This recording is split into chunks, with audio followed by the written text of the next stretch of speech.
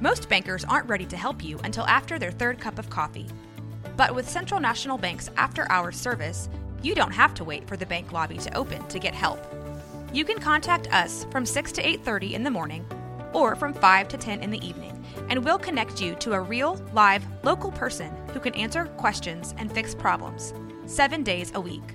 Bank different. Bank Central. Central National Bank. Member FDIC.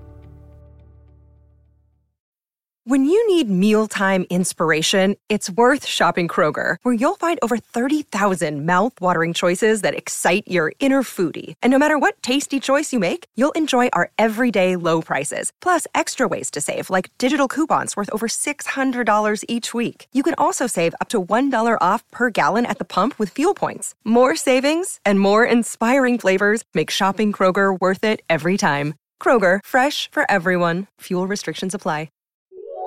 This is a Rogue Media Network podcast.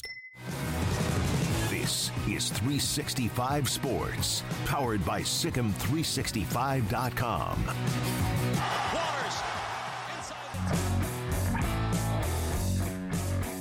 Here we go, 365 Sports. Barry Tramel, selloutcrowd.com, longtime columnist, and also now has his podcast that he does, is with us on 365 Sports with Craig and David and also Paul. Barry, thanks for your time. How do you like the podcast business? Well, I like it just fine. The good news is I'm getting to still do all the writing. You know, I'm writing as much as ever, or, close to it. Then you're adding the podcasting and video. Of course, a face like mine, you just got to put it on video. The math is demanding. Yep. So, yep. There's always the video element. They told me the other day, we need you to scoot farther back in the camera. So they literally told me that. So, but that's the way it goes. But we're having a blast. I was in newspapers for 45 years. Started when I was 17, and now last month, 6 weeks, haven't been working for a newspaper. So it's been a little bit of a culture shift, but we're having a blast. Jenny Carlson came with me, my longtime colleague at the Oklahoman, so we're having a good time. Well, we have not had more fun than we've had the last 3+ years since we began ours back in April of 2020, so that's good to hear. Now, do you know who Oklahoma is right now? Yes, I think I do, actually. I think I do. They're a pretty good football team, and they're at least what they were last year. And when people hear that, they say, what are you talking about? They were 6-7 last year. But they were an okay football team last year. They just lost all their close games. You can't lose all your close games. The close games are toss-up. Anybody can win a close game. And OU really, I think they played 5 one-possession games. And they lost them all. So they were really like a 8-5, 9-4 type team. Still below OU standards. They were pretty good teams, just happened to have, bad luck or ill fortune, whatever you want to call it. So I think that's the baseline for where they're at now. Now, if you're an optimist, you think, hey, go down and beat Texas, and all of a sudden you're in the playoff hunt, which would be true. I don't know if they can beat Texas, but I do think this is a pretty good Oklahoma team. Snake bit last year. So far this year, not so much snake bit. Do you think that is comfort in the system, maturity? Is there one thing that stands out to you with this group that they're able to do that so far this year? Is where last year if they were given an opportunity to trip, they tripped. Yeah, well, 2 things. One is the schedule's been very easy. The easiest schedule in OU football history. 12 games on the schedule. 6 of the 12 games are against schools that were not in a Power 5 conference last year. They got 3 non-conference games. SMU was the toughest. They also get 3 of the 4 newcomers to the Big 12, Central Florida, Cincinnati, UCF. So schedule's incredibly easy.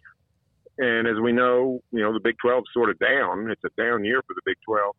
But they have improved in some ways. They did a nice job in the portal. They went and got some good defensive players in the portal.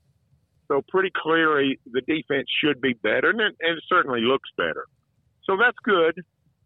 Is it elite defense? I don't think so. We'll start finding out Saturday.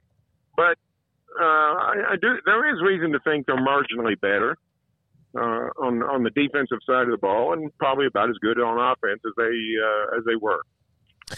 Barry, what questions do you still have about this team? What are the glaring issues, and maybe glaring is too strong of a word even given what we've seen so far, but what are the pressing issues as you enter a game against the likes of Texas?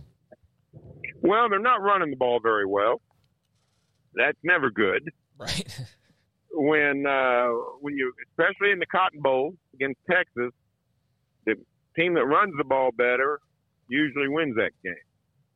So OU historically has run it pretty good against Texas. On occasion, they've sort of blossomed in the Cotton Bowl with the running game, either new wrinkles or just, sort of mature at the right time. I don't know if that'll happen Saturday. Tend to think it won't, but it could. That's the biggest thing.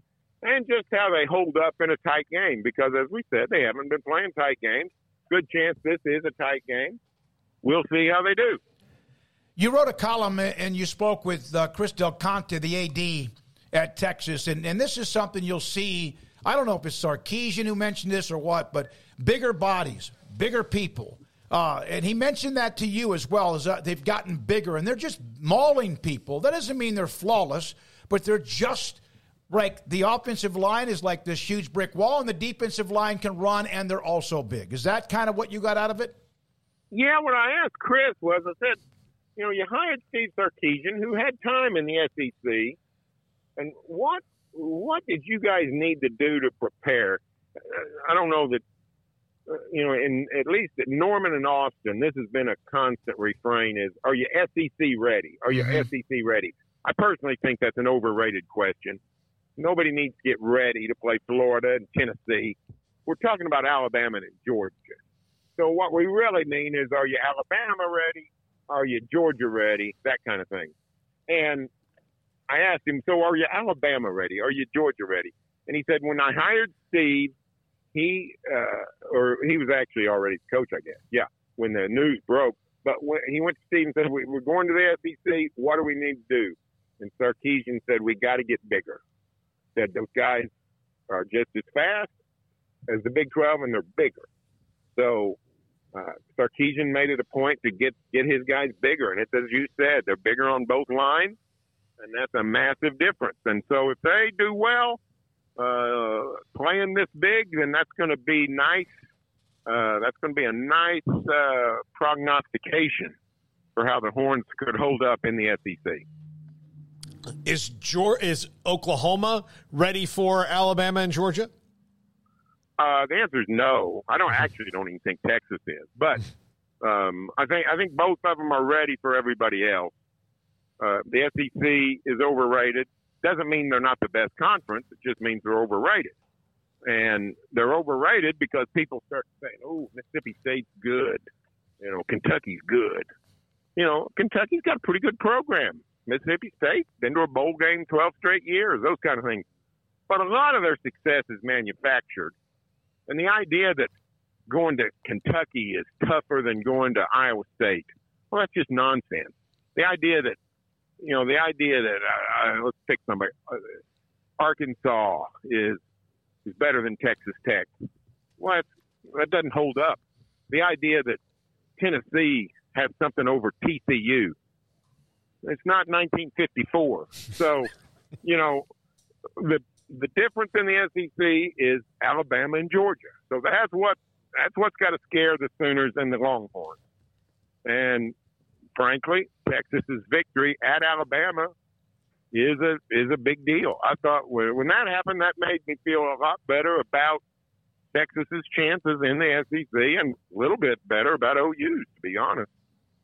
Barry, what have you thought about the growth of Danny Stutzman? I know he got banged up in this last game. It appears he's going to be okay, but I know that there's just a lot of hang-wringing in general the last few years with the defense. But last season, him, having some growing pains of his own. But what have you seen? It seemed like he's gotten off to a great start. Yeah, I think he's a legitimate playmaker. I don't think he's not in the pantheon of great OU linebackers. He's not Rod Schode or Brian Bosworth or Teddy Lehman. Right. The Sooner standards have fallen quite a bit, which I think everybody from Baylor to Iowa State knows that. So I think he's a really good player, and on a defense that's just starving for stars, there's been a migration towards Danny Stutzman. But he's what they need. He's a really good player making plays. You don't have to be Brian Bosworth. They'll take somebody that just can tackle the tailback right now. So, and he's been doing that. So, I applaud it. Barry, the pressure of being the head coach at Oklahoma, no matter who it's been, everybody's had to kind of, Bob Stoops took over a horrible program, and then second year wins the national title. And then Lincoln Riley takes over a program that was fine and healthy and really, really good.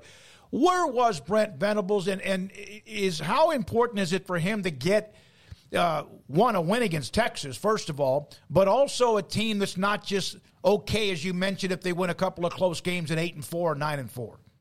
Yeah, beating Texas would really help, because that's been the standard for a long time for Oklahoma. It's not that you have to beat Texas and everything else is fine, but if you do beat Texas, it means the program's in pretty good shape, because winning that game is hard.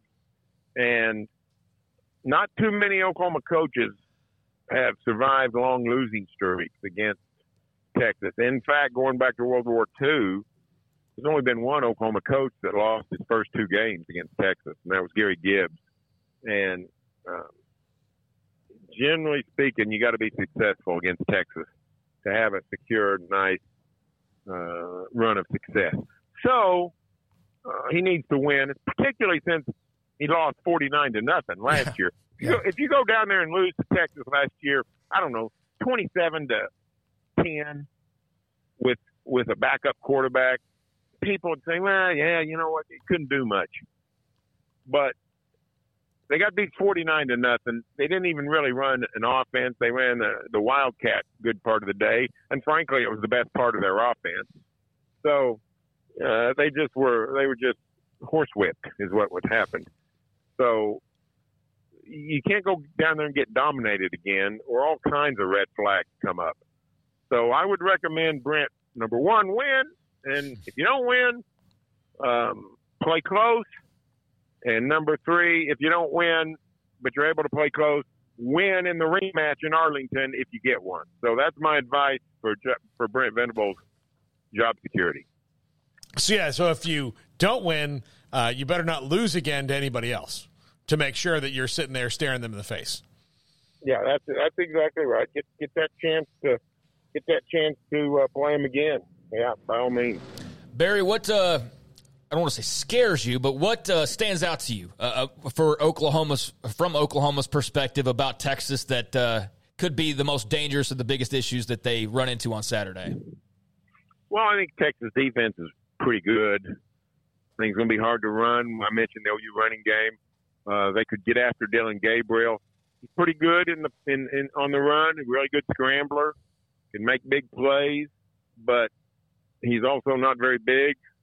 He could get battered up and bruised. And I think Texas could conceivably control the running game when the Horns have the ball. So if Texas can run and OU can't, there's not very many avenues to victory. That's generally a way you're going to go home a loser. So that to me is problematic. OU's kicking game has not been great. The field goal kicker is not overly reliable. This game comes down to a 44-yard field goal last minute. I don't know. I don't know that OU wants to be kicking it to try to win it. So I do think, though, that the circumstances were an aberration last year. So I do think the teams are closer in talent than the score showed. And I do think Venables has them believing in themselves and has them playing better defense. So I think it could be a good close game. And if you get to the fourth quarter of a close game, anything can happen.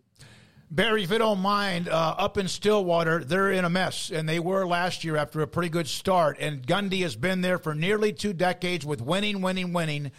Where is the heat meter, and what is the story, in your opinion, with Oklahoma State football?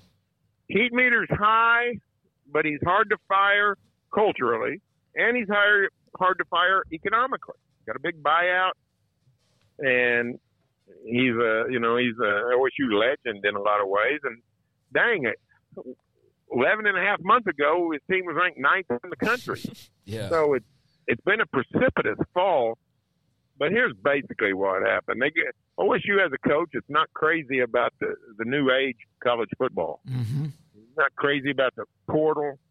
Doesn't really want to work NIL much. And, that's okay. People can certainly feel that way. I think it's great if you feel that way. But it's not conducive to winning football games. And if you don't like the new ways, you got to get out of the game. OSU got hammered in the portal. I mean, they lost 8 starters. They lost 9 starters, actually. One of them was a starter they didn't mind losing. But they lost 9 starters in the portal, and they were all ball players. Here's where those guys went. A defensive end went to OU. A linebacker went to Southern Cal, and by the way, is the defensive captain at USC right now. A safety is starting at Notre Dame. A corner is starting at Washington. Spencer Sanders, the quarterback, went to Ole Miss. Dominic Richardson is down there at Baylor leading the Bears in rushing at tailback. They had an offensive tackle went to Brigham Young. 3 receivers left, and they went to Wisconsin, Houston, and TCU. Those are programs, most of them, those are big-time programs that bring in top-flight players. So that's a lot of talent. OSU brought in a bunch of talent, but it wasn't from Washington and Notre Dame and Oklahoma and Baylor and TCU. So they just got hammered in the portal.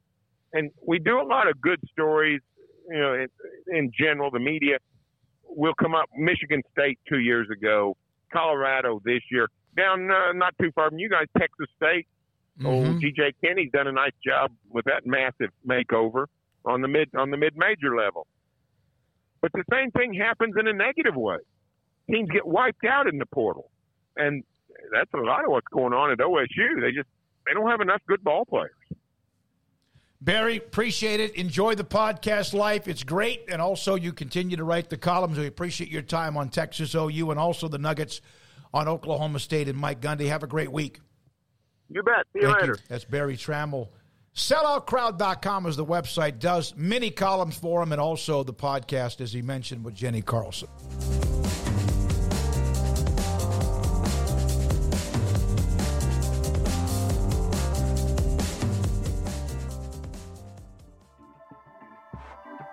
This has been a Rogue Media Network production.